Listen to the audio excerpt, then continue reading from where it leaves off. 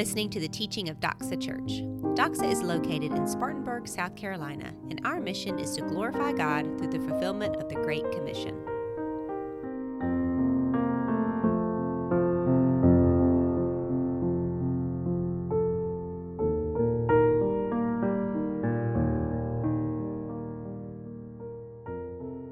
But if you could all turn with me to the book of Judges, chapter 14. We're going to continue our Broken People, Faithful God series this morning. And today we're going to look at the life of Samson. This is a life that is filled with a lot of sex, violence, and grace. A lot of grace. Samson's life is a riddle. He's the chosen one. He's strong. He has all the ability in the world. He's empowered by the Holy Spirit of the Lord. Yet, he's a narcissistic loner who is his own worst enemy. In this passage, we're going to not only see the life of Samson, but we're going to also answer some big questions that we have from time to time. Why does God use bad people, broken people? Ever wondered that? And how is it possible to have the blessing of God and the Spirit of the Lord on your life and yet have no fruit of the Spirit at all? How does that work? In many ways, the story of Samson is a reflection on the entire state of Israel. As we've been going through this series in Judges, he is the perfect example of Israel in one individual person. And what we're going to see in Samson is the brokenness of man. Many of us have a hard time seeing ourselves in a man like this because we don't have the Hulk-like strength or the roid rage or the long locks of hair. But what you're going to see here is a man who in his heart has the common struggles that are so common to every single one of us this morning. And we are going to see ourselves in this story of the broken man, Samson. But that's not all we're going to see, because we are also going to see our faithful God this morning.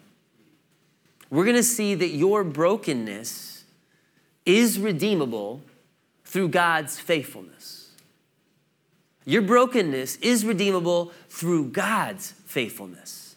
So would you follow along with me today as we read this story? We have 3 more chapters in Samson's life.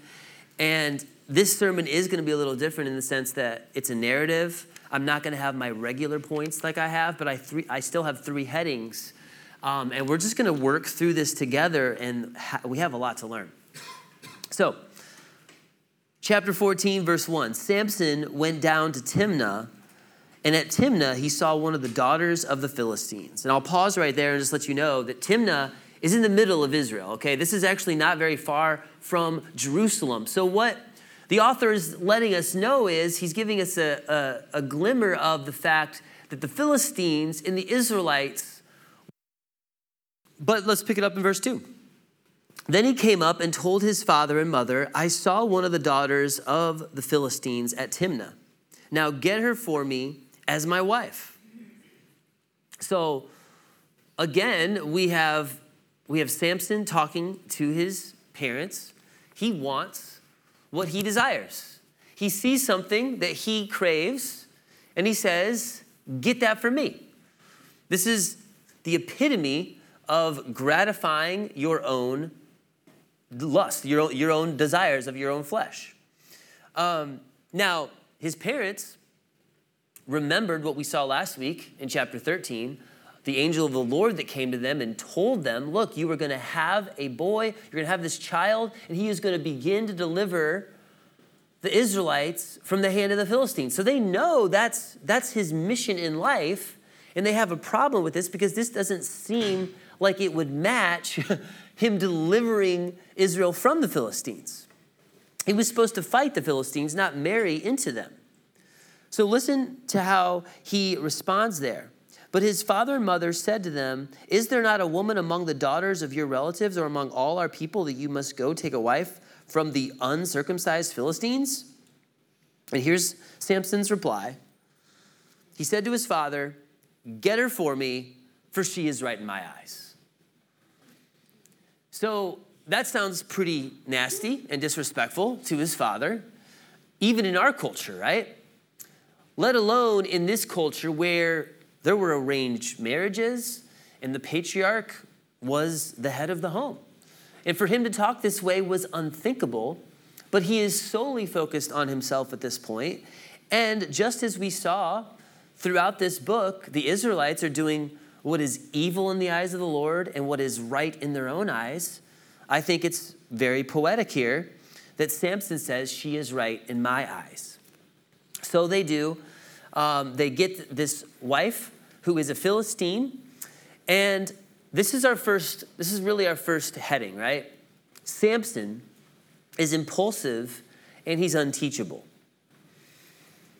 We've been talking a lot about when you follow your way and you completely ignore God's plan for your life, where that leads and where that goes. When you are impulsive and you're just satisfying your cravings and you're unteachable, you're not listening to anyone else, you are going to be destructive. So that's where he's at. And this next verse, verse 4, actually really explains everything that is to follow. Because his parents don't know what to do. I'm sure they're very grieved at this point in time. But this next verse is very crucial. Verse 4, his father and mother did not know that it was from the Lord, for he was seeking an opportunity against the Philistines. At that time, the Philistines ruled over Israel. So in the middle of this story, where Samson is clearly going down a wrong path, we have this big, very obvious verse that shows us the narrative of what is to follow. God is at work. And that's the next heading. Yes, Samson was impulsive, he was unteachable, but God works through evil. God knows that Israel was in bed with the Philistines, and he's going to use this self-centered, rash, impulsive Samson to shake things up. So what does God do when his people are not just accommodating, but also becoming one with the world? God is going to show us how Samson's sexual appetite, his temper, his vindictiveness are going to drive a wedge between Israel and the nation of the Philistines. So as this story goes on, it's going to get darker and darker. Everyone is acting out of their own ungodly character. They're all wrong. They're all desperately wicked. But what we're going to see is God using it all to get his will done, to ensure that these two nations are alienated. God remains unconditionally committed to his covenant promises. And he is so faithful to his promises that he not only fulfills them in spite of their sin, but even through their sin. He uses their own sinfulness to bring about this deliverance. Do you remember any examples of this happening in the New Testament? The supreme example of this is found in Acts 2, verse 23. I have the verse up here for you. This Jesus delivered up according to the definite plan and foreknowledge of God, you crucified and killed by the hands of lawless men. In this verse, we see the sovereignty of God, and we also see the will of man with their free choice. Like mankind in their own sin crucified Jesus Christ. And God used that. He is over it all. He is in complete control. So as strange as this may seem, God in his mercy is using the people's weakness to make sure there is no peace between them and the surrounding worldly culture. So let's keep reading verse 5. Then Samson went down with his father and mother to Timnah, and they came to the vineyards of Timnah. If you remember the Nazirite vow, he shouldn't be going anywhere near vineyards because he's not supposed to be drinking of anything from the vine. But he is anyway. And behold, a young lion came toward him roaring, and the Spirit of the Lord rushed upon him, and although he had nothing in his hand, he tore the lion in pieces as one tears a young goat. And I honestly don't know what that means. I think that's a cultural thing there. Apparently in the day, it was like, let's go shoot the breeze and tear up a young goat. I don't know. That's what it sounds like to me. He tore that lion in pieces as one tears a young goat. But he did not tell his father or mother what he had done. Then he went down and talked with the woman, and she was right in Samson's eyes.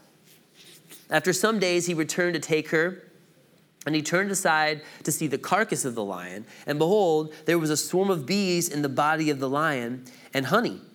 He scraped it out into his hands and went on eating as he went. And he came to his father and mother and gave some to them, and they ate. But he did not tell them that he had scraped the honey from the carcass of the lion. So here he is breaking the next element of his Nazirite vow. He's touching a dead body.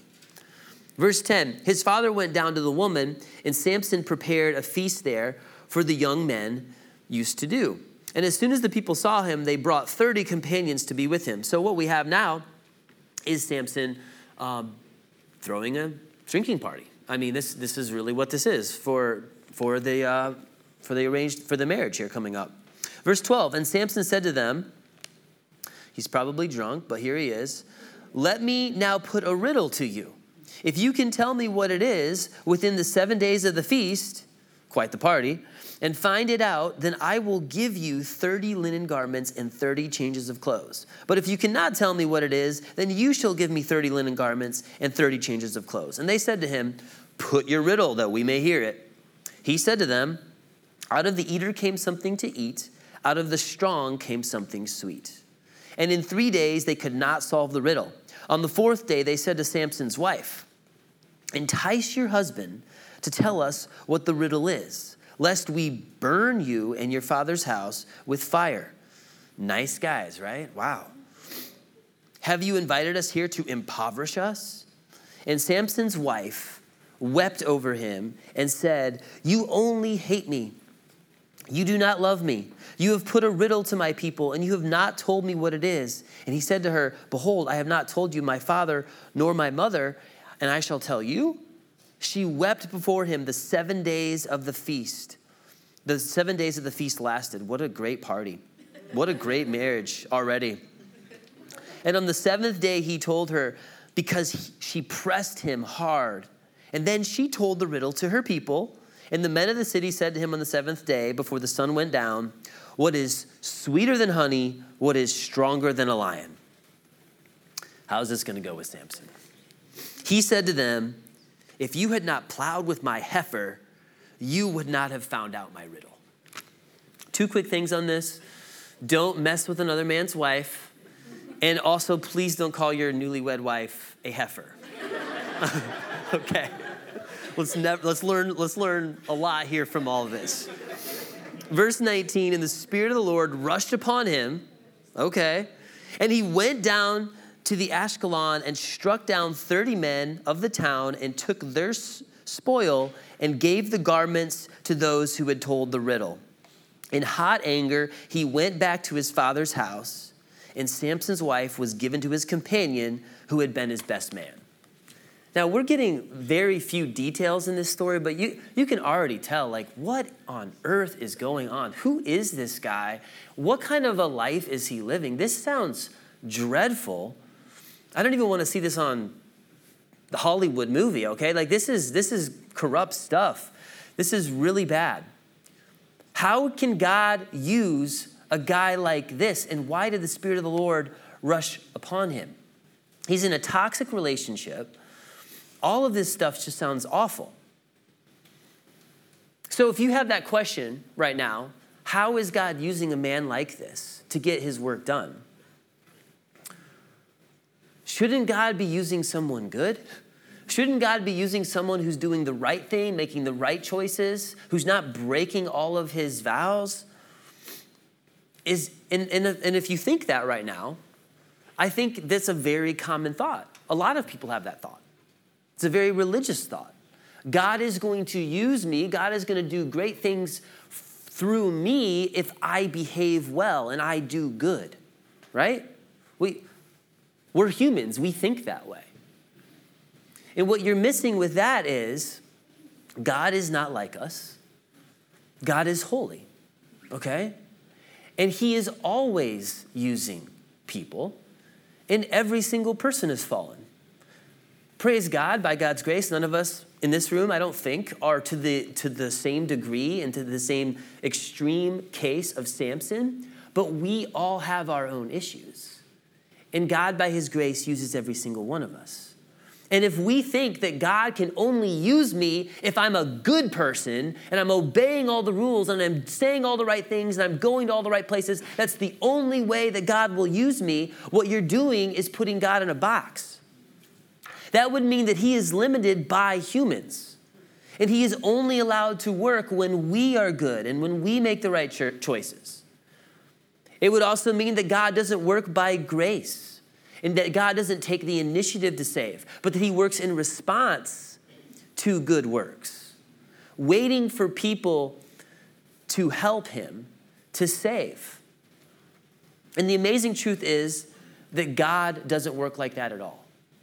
He is above all of that. And he works through sinners, and he works for sinners like us. God doesn't just promise to bless us when things are going right, and when we are doing well. God keeps his promises even in the dark and disastrous periods of your life. Even if something is going horribly wrong right now and you don't understand why this is happening. Maybe there's somebody in your life that has made some really bad choices and it's affecting you. You have to realize that God is still at work in that situation. He can still bring good out of that situation. Not even our own sin will stop him from saving us or using us. And mysteriously, often unseen, usually far beyond our comprehension, God works through the free and very often flawed choices that people make. Romans 8:28 says this, "In all things, God works together for good to those who love him, to those who are called according to his purpose." I actually shared this verse, Romans 8:28, with my son Beckham just on Friday night. We had a really, really tough day in a lot of ways, tough week, but a lot of things going on with Beckham. He's my oldest son. He's still struggling with like the facial scar that he had from the accident and just dealing with a lot of different things. But then, when it rains, it pours. I found out from my dad on Friday that he is diagnosed, there's a mass in his kidney and it's cancerous. And we know it's very, very serious. He hasn't really been able to talk to a doctor to find out if he has to get that, if they have to remove the entire kidney or what, if it's spread. We honestly don't know much. But Beckham is a lot like my dad. It's his grandpa. He loves his grandpa. And we're all taking it very hard. But as we talked on Friday night about this, we ended up talking about how God uses bad things and he turns them into good. And in the whole course of the conversation, Beckham had a lot of questions. We were talking through a lot of different things. And I was making the point to him that one of the reasons why you love your grandpa so much, why you have such a great relationship with your grandpa, is because your grandpa never had that with his own dad. He never had a good relationship with his own dad. I didn't have a relationship with my grandpa because he wasn't a good man. My dad had that childhood and he knew he wanted to be different. It was one of the things that shaped him and changed him to be the kind of person he is now, who's a very loving father, a very loving grandfather. But a lot of that would have never taken place and shaped in him and built up in him if it wasn't for the extreme pain that he went through as a child with a dad who wasn't very loving. I could give 1,000 examples of this. I'm sure many of you in this room are thinking the same things. Examples in your life of painful, hard situations that God was in control of. Even though that person acted evil and they did wrong, the curse of sin is very real. It affects us all. God will still work through the evil and he will bring about good to those who love God, to those who are called according to his purpose. So that's chapter 14. Samson's impulsive, unteachable, but God is faithful, and God works through evil. In chapter 15, the story continues, and it's more of the same. It just honestly keeps getting worse and worse. Samson is angry and disrespectful. That's our next heading. Look at chapter 15, verse 1. After some days, at the time of the wheat harvest, Samson went to visit his wife with a young goat. I don't know what it is about goats. I don't know if they're going to tear this goat apart or what. And it's weird that he's not with his wife, too. I don't understand. But anyway, let's keep reading. And he said, I will go in to my wife in the chamber, but her father would not allow him to go in. And her father said, I already thought that you utterly hated her, so I gave her to your companion. Is not her younger sister more beautiful than she? Please take her instead. Yeah. Now, no one's going to, usually Samson, the womanizer, would be all for that, right? But no one's going to tell Samson what to do. So verse 3, and Samson said to them, this time I shall be innocent in regard to the Philistines when I do them harm. So Samson went and caught 300 foxes and took torches, and he turned them tail to tail and put a torch between each pair of the tails. And then when he had set fire to the torches, he let the foxes go in the standing grain of the Philistines and set fire to the stack of grain and the standing grain, as well as the olive orchards. And then the Philistines said, who has done this? And they said, Samson, the son-in-law of the Timonite, because he has taken his wife and given her to his companion. And the Philistines came up and burned her and her father with fire. These are not good people. Verse 7, and Samson said to them, if this is what you do, I swear I will be avenged on you, and after that I will quit. And he struck them hip and thigh with a great blow, and he went down and stayed in the cleft of the rock of Edom. Then the Philistines came up and encamped in Judah and made a raid on Lehi. And the men of Judah said, why have you come up against us? Now listen to the men of Judah here. These are supposed to be the spiritual leaders of Israel. And notice how they talk to Samson. They don't even expect Samson. They're not looking for a deliverer at all. All they want is peace and harmony.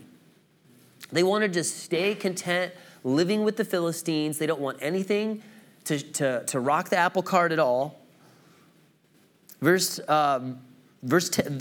of verse 10, we have come up to bind Samson to do to him as he did to us.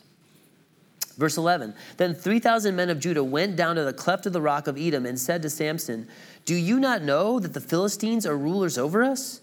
What then is this that you have done to us? And he said to them, as they did to me, so I have done to them. And they said to him, we have come down to bind you that we may give you into the hands of the Philistines. And Samson said to them, swear to me that you will not attack me yourselves. And they said to him, no, we will only bind you and give you into their hands. We will surely not kill you. So they bound him with 2 new ropes and brought him to the rock, up from the rock. Then he came to Lehi. The Philistines came shouting to meet him, and the Spirit of the Lord rushed upon him, and the ropes that were on his arms became as flax that has caught fire, and his bonds melted off his hands, and he found a fresh jawbone of a donkey and put out his hand and took it, and with it he struck 1,000 men.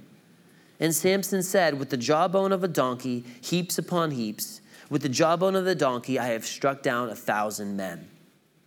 And in the original language, that would have rhymed.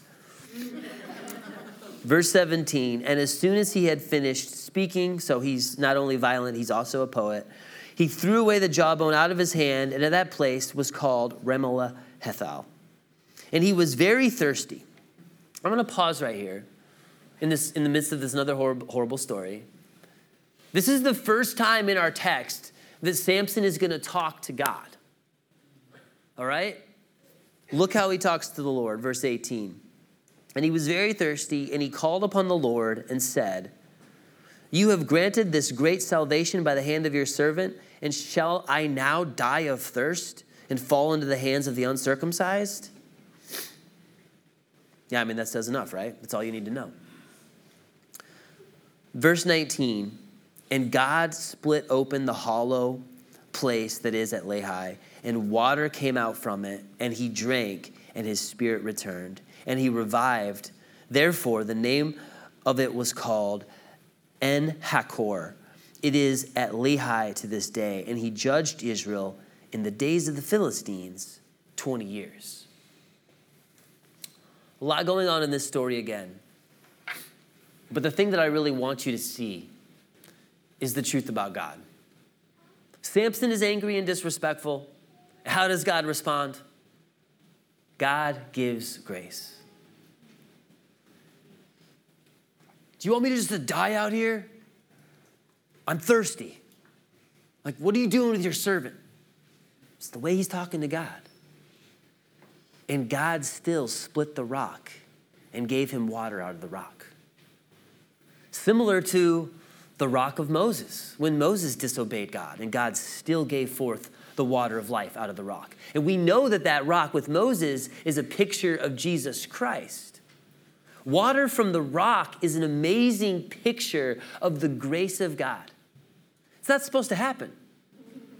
What is this? I mean, in these circumstances, the last thing this guy needs is a miracle from God. He's talking down to God the Father, yet God shows him grace. It's still in the days of the Philistines, and God is still at work. Now, it's very easy right here to shake your head at Samson. How could you do that? But how many times does it take something extreme for you to pray to God? How many times do you come to God with an expectant attitude? I know I have. And we have to insert ourselves into this dark story. We too are recipients of God's grace. We have all received the grace of God. So we must show that grace to others. Now, this is the place where I'd like to pause and answer another question. I still haven't answered this. The Spirit of the Lord came upon him to do all this? To kill 1,000 men with the jawbone of a donkey? How is this possible? If Samson has God's Spirit, shouldn't we see him growing in holiness? How can he be empowered by the Spirit and yet show no patience, no humility, no self-control at all? And here's where I want to draw your attention to a distinction that is throughout Scripture that many followers of Christ are just simply unaware of. I'm going to put it up on the screen. It is possible to have the gifts of the Spirit, yet lack the fruit of the Spirit. In 1 Corinthians 12 and 1 Corinthians 14, where Paul's talking to the church about the gifts of the Spirit, he says there are gifts of skill for doing. Everyone receives these. Every follower of Jesus has these. Abilities for serving people and loving one another and helping their brothers and sisters in Christ. And they can be also used for other ends too. I mean, these same skills and abilities, you could put them to practice in the workplace, in corporate America, and be very, very successful. But in Galatians 5, 22 through 33, Paul tells us that the fruit of the Spirit is the character traits of being. Qualities such as peace, patience, gentleness, self-control. Then in 1 Corinthians 13, Paul tells us, right in the middle of that whole section, he tells us that it is possible to have the skills of doing. You can have these gifts, yet you can work them out with no love. And if you don't have love, those gifts are eternally worthless. You can accomplish things here on earth, absolutely. But for eternity, for the kingdom of God, there's no lasting value. 1 Corinthians 13 is written to the church. This is a warning for all of us. It means that we should be aware of this in and of our own selves, to use our gifts in our own strength for our own ends and for our own purpose. But to not use it for God, for His glory, with the right heart, which plays out with the fruit of the Spirit. So this is a very important thing to think through. Because the gifts of the Spirit can operate in someone. They can be very, very successful, sometimes even through church. I mean, you can have men who are pastors, who are leaders, spiritual leaders, doing great things, huge numbers, like people getting saved, right? And they're using their gifts, And no one really knows until it eventually comes out that they didn't have the fruit of the Spirit in their own heart. And they could have been using that gift with an impure motive. They could have been using it out of fear, out of a desire for more power and control. So just because God is working through something or someone or an organization or you name it, God, remember, we're talking about Samson here, right? God's working through Samson. God can work through anyone or anything. That doesn't mean that person is filled with the fruit of the Spirit. They have gifts. They may not be filled with the fruit of the Spirit. And right here, there is a big difference. That distinction is very clearly on display. Don't ever assume, though, that just because God is using someone or even using you, that means your heart is right with God. And you know what? We don't know. That's why we don't judge other people's hearts, right? We can't read their minds and see their motives. You eventually can see fruit, and God does talk about how you can actually judge fruit that you see. So if you start to see selfishness and dishonesty and bitterness, like if you start to see those fruits come out of a life, well, hey, okay, that's telling us about the heart, right? But we have to be very aware of our own hearts. And just because something's successful, just because something looks really good on the outside, does not mean that it has good fruit on the inside. God will use everything and anyone. Your responsibility is to check your own heart. Are my motives in the right place? Do I have a pure heart about this? That's what we all need to. It's not just, oh, well, this was, God blessed it, so it must be fine. That does not work. That's not accurate. Let's keep reading into chapter 16, though. That was chapter 15. Samson was angry and disrespectful, but our faithful God gives grace. Last chapter.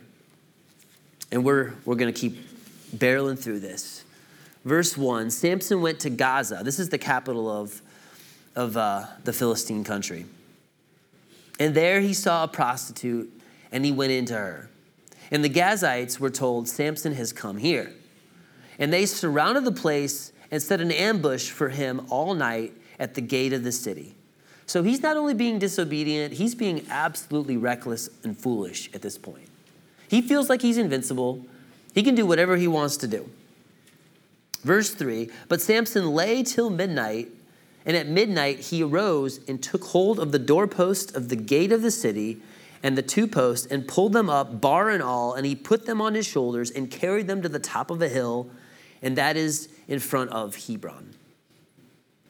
He gets out again. He just does whatever he desires to do. Verse 4. After this, he loved a woman in the valley of Sorek, whose name was Delilah. And the lords of the Philistines came up to her and said to her, seduce him and see where his great strength lies, and by what means we may overpower him, that we may bind him to humble him.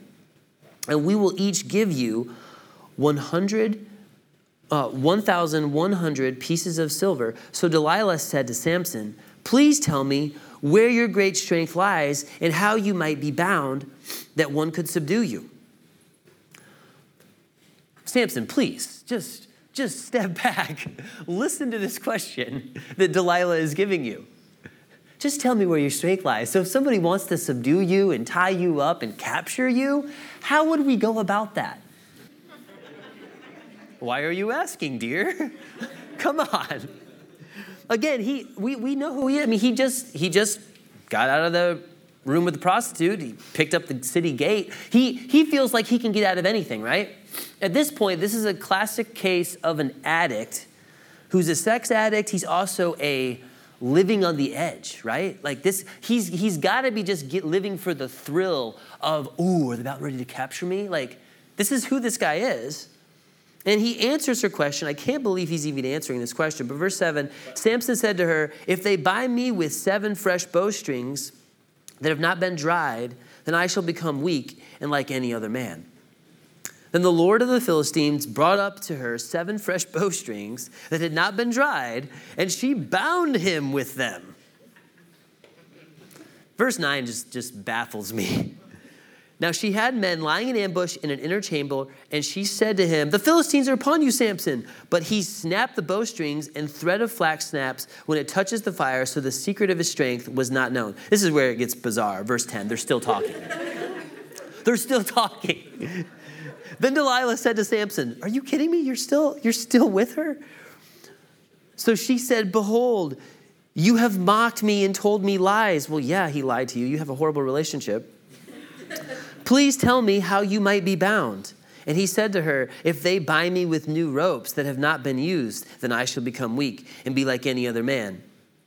So Delilah took the new ropes and bound him with them and said to him, "The Philistines are upon you, Samson." And the men lying in ambush were in an inner chamber, but he snapped the ropes off his arms like a thread. You just can't make this stuff up. You really can't. Verse 13, then Delilah said to Samson, "Until now, you have mocked me and told me lies. Tell me how you might be bound." And he said to her, "If you weave the 7 locks of my head with the web and fasten it tight with this pin, then I shall become weak and like any other man." So while he slept, Delilah took the 7 locks of his head and wove them into the web, and she made them tight with the pin and said to him, "The Philistines are upon you, Samson." But he awoke from his sleep, pulled away the pin and the loom and the web. And she said to him, "How can you say, 'I love you,' when your heart is not with me? You have mocked me these 3 times, and you have not told me where your great strength lies." And when she pressed him hard with her words, day after day, and urged him, his soul was vexed to death. He could just walk away, right? Could we just walk away? Verse 17, and he told her all his heart. And he said to her, "A razor has never come upon my head, for I have been a Nazirite to God from my mother's womb. If my head is shaved, then my strength will leave me, and I shall become weak and be like any other man." When Delilah saw that he had told her all his heart, she sent and called the lords of the Philistines, saying, "Come up again, for he has told me all his heart." Now, let's pause here. We see where this is headed. This is another example of love, in quotes, right? Like what is Samson's desire? What is his motive? What is Delilah's desire? Well, clearly Delilah is pretty easy to see, right? I mean, she's going to get paid very handsomely. She will be rich. She will be famous. She will be a heroine for her nation to capture this national menace that is dominating their people. So yeah, she's getting paid off. She has that desire to manipulate him. He just wants to live in the edge of danger and have the bedroom favors. That's what he wants, right? Both people want something for themselves, which is often the world's version of love. That's not God's version of love, because God's love for us is agape love. It's an action verb. It's a self-sacrificing love. I am going to give myself to help this other person, my spouse or my neighbor, or I'm going to choose to limit my own self to serve someone else. That's God's love, and it's a beautiful thing. It's a freeing thing, right? In our world, just like here, that we're seeing it front and center. It's what can you give to me? What do I gain from you? How do you advance me? How do you help me look better? How do you make me feel better? And the second you're not helping me, I don't love you anymore. Some of us have experienced that. We've felt the ramifications from other people in that style of love, which is really just selfish gratification. We can't let the world's version of love skew our version of love. When you love someone, it's not about what you receive, it's what you give to the person who you are loving. It's very important that we see that. But let's pick back up in the text and finish this. Verse 20, and she said, "The Philistines are upon you, Samson."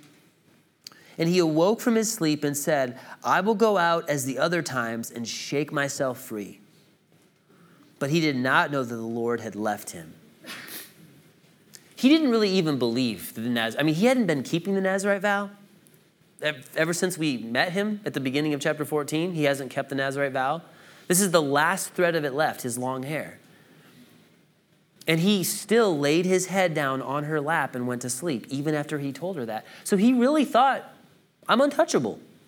I can get out of this. In verse 21, and the Philistines seized him and gouged out his eyes and brought him down to Gaza and bound him with bronze shackles, and he ground at the mill in the prison. But the hair of his head began to grow again after it had been shaved. Why does the author put that in there, verse 22? Of course his hair began to grow again. The point here is the Philistines allowed it to grow back because the Philistines didn't believe in God. They didn't believe God at all. They believed in magic.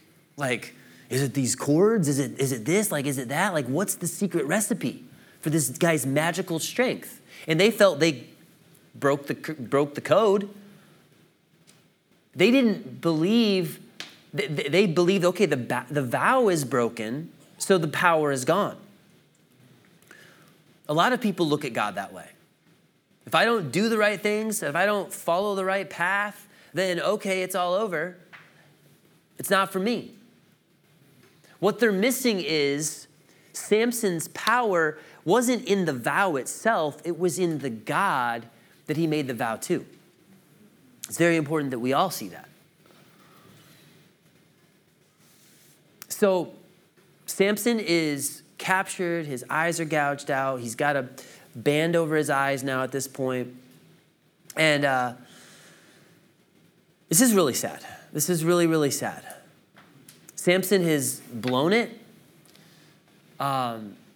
He's used all these gifts of God. The people are still living with the Philistines. Now he's imprisoned by them. And what I want to say here is, and there's another side point here, and that is, as hard as adversity is on us spiritually, oftentimes success is even harder. Samson was very, very successful because of all of his gifts. He had all the ability in the world, and he was used to just getting out of jail free. His success was what led to his downfall, not even his own hardships. And this just shows us how sin and grace function on two completely opposed bases. In grace, God takes even our weaknesses and failures, and he uses them for us. But in sin, we take even his gifts and his strengths, and we use those against him. Our sinful hearts will even find ways to use God's blessing to bring to our own ruin. And Paul talks about this in Romans 1, when he points out that the worst thing you can do is give in to your fleshly desires and ignore God and just cave into your cravings. So Samson is successful because he's abused the gifts of God. He hasn't manifested any of the fruits of the Spirit, and he thinks he can get whatever he desires and always get away with it. Do you ever have a similar thought, though? I'm smart. I'm savvy. I can work this out. I can wiggle out of this one. I'm going to get it my way because I want this. I don't really care what God says. I'll finagle it. Again, I've been there. That same tendency is in all of our hearts. But when you are prideful, eventually you get delusional, and that's exactly what we saw in the entire story of Samson and Delilah. Samson is prideful and delusional. He's prideful and delusional. But in the midst of all of that, again, we have a broken person and we have a faithful God. Because God always keeps his promises. Look at verse 23. Now the lords of the Philistines gathered to offer a great sacrifice to Dagon, their god, and to rejoice. I mean, you better believe they're rejoicing because they've captured Samson, the menace who was holding them back. Our God has given Samson, our enemy, into our hand. And when the people saw him, they praised their God. For they said, our God has given our enemy into our hand, and the ravager of our country who has killed many of us. And when their hearts were merry, they said, call Samson that he may entertain us. So they called Samson out of the prison, and he entertained them. They made him stand between the pillars. And Samson said to the young man who held him by the hand, let me feel the pillars on which the house rests, that I may lean against them. Now the house was full of men and women. All the lords of the Philistines were there. And on the roof there were about 3,000 men and women who looked on while Samson entertained. Then Samson called to the Lord and said, O Lord God, please remember me, and please strengthen me only this once. O God, that I may be avenged on the Philistines for my 2 eyes. Now this is where some people say, look, he's just trying to get revenge for his eyes being gouged out. But you have to notice, this is a much different Samson. This is the first time we see any humility in Samson.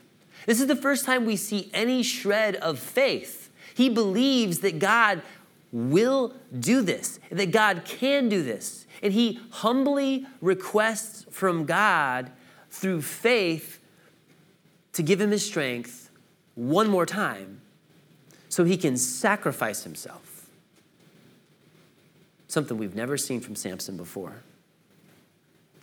Verse 29, and Samson grasped the 2 middle pillars on which the house rests, and he leaned his weight against them, and his right hand on one and his left hand on the other. And Samson said, let me die with the Philistines.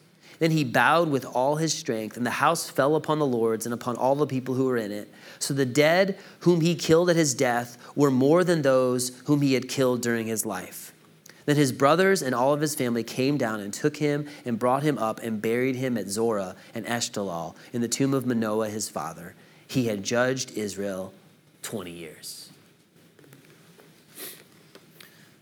So do we see in this story that pride goes before a fall? Yeah, absolutely. Pride leads to delusionment. Delusion, yeah, we see that. Selfish relationships lead to destruction. We see all of that. But what is amazing here is God is faithful. And all the way up to the very end, God used Samson to bring about what he knew he needed to happen. God came to Samson and he raised this judge up to begin to deliver his people out of the hand of the Philistines. And God kept that promise. God used this man all the way up to the very end. The most faithful point of his life is the manner of his death, right? For Samson. And the most triumphant moment of his life was actually his death. Does that remind you of anyone else? Worship team, you can come up right here. Samson's death in 2 crucial ways was very different from the death of Jesus Christ, our ultimate deliverer, our ultimate Savior. So the first big difference is Samson is in the temple of Dagon as a result of his inability to live under God's rule and authority in his life.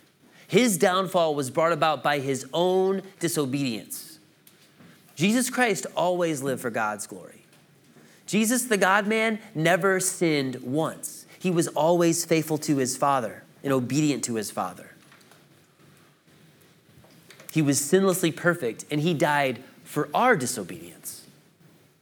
The second difference is Samson's death achieved the limited role that God had for him to begin to deliver Israel. So, yeah, they brought down the temple of Dagon, and all those wicked rulers were killed in the process. That was a very small thing in the big picture of life, in the grand scheme of things.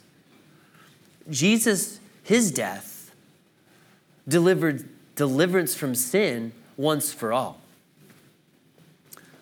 1 Peter 3:18 says, "For Christ also suffered once for sins, the righteous for the unrighteous, that he might bring us to God, being put to death in the flesh, but made alive in the spirit." So they're very different. But in a lot of ways, Samson is a shadow of our ultimate deliverer to come. They were both born miraculously after an angelic announcement. They both had incredible strength. Samson's was physical. Jesus's was of the Spirit. They were both betrayed by a friend. They both were handed over to Gentile oppressors. They were both mocked. They both died with arms outstretched. Both appeared completely struck down by their enemies. Yet in their death, they crushed their enemy. Except Samson did this on a very limited human scale. Jesus did this for the entire world. Jesus defeated Satan. Jesus defeated death itself. Samson was a broken man that God used. God took the evil, he turned it into good. God gave grace upon grace upon grace, and God kept his promises. Despite Samson doing everything in his power to ruin and destroy God's plan, God in his sovereignty accomplished exactly what he willed. He's still doing that to this day in your life. That's our God. And I love the story of Samson because it shows us exactly how God can use anybody. You don't have to have it all together for God to use you. You don't. God is going to find a way to keep his promises and accomplish his will, and he will use anyone. And even beyond that, it goes one step further. Your brokenness is redeemable through God's faithfulness. Jesus is the ultimate deliverer. He's our ultimate savior. He loves us sacrificially. He gives grace.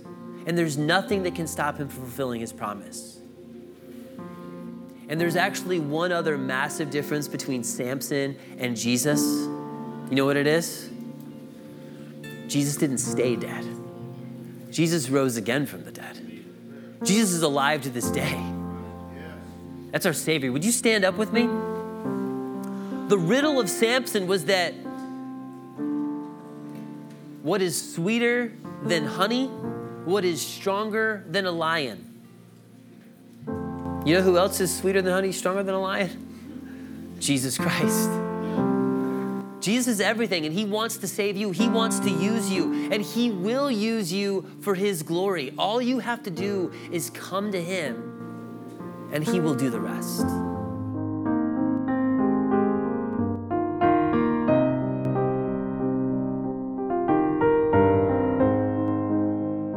Thanks for listening to this message from God's Word. If you have any questions about the topic of this sermon, or if you would like someone to follow up with you about applying this to your life, please reach out to us at info@doxaupstate.church. You are loved.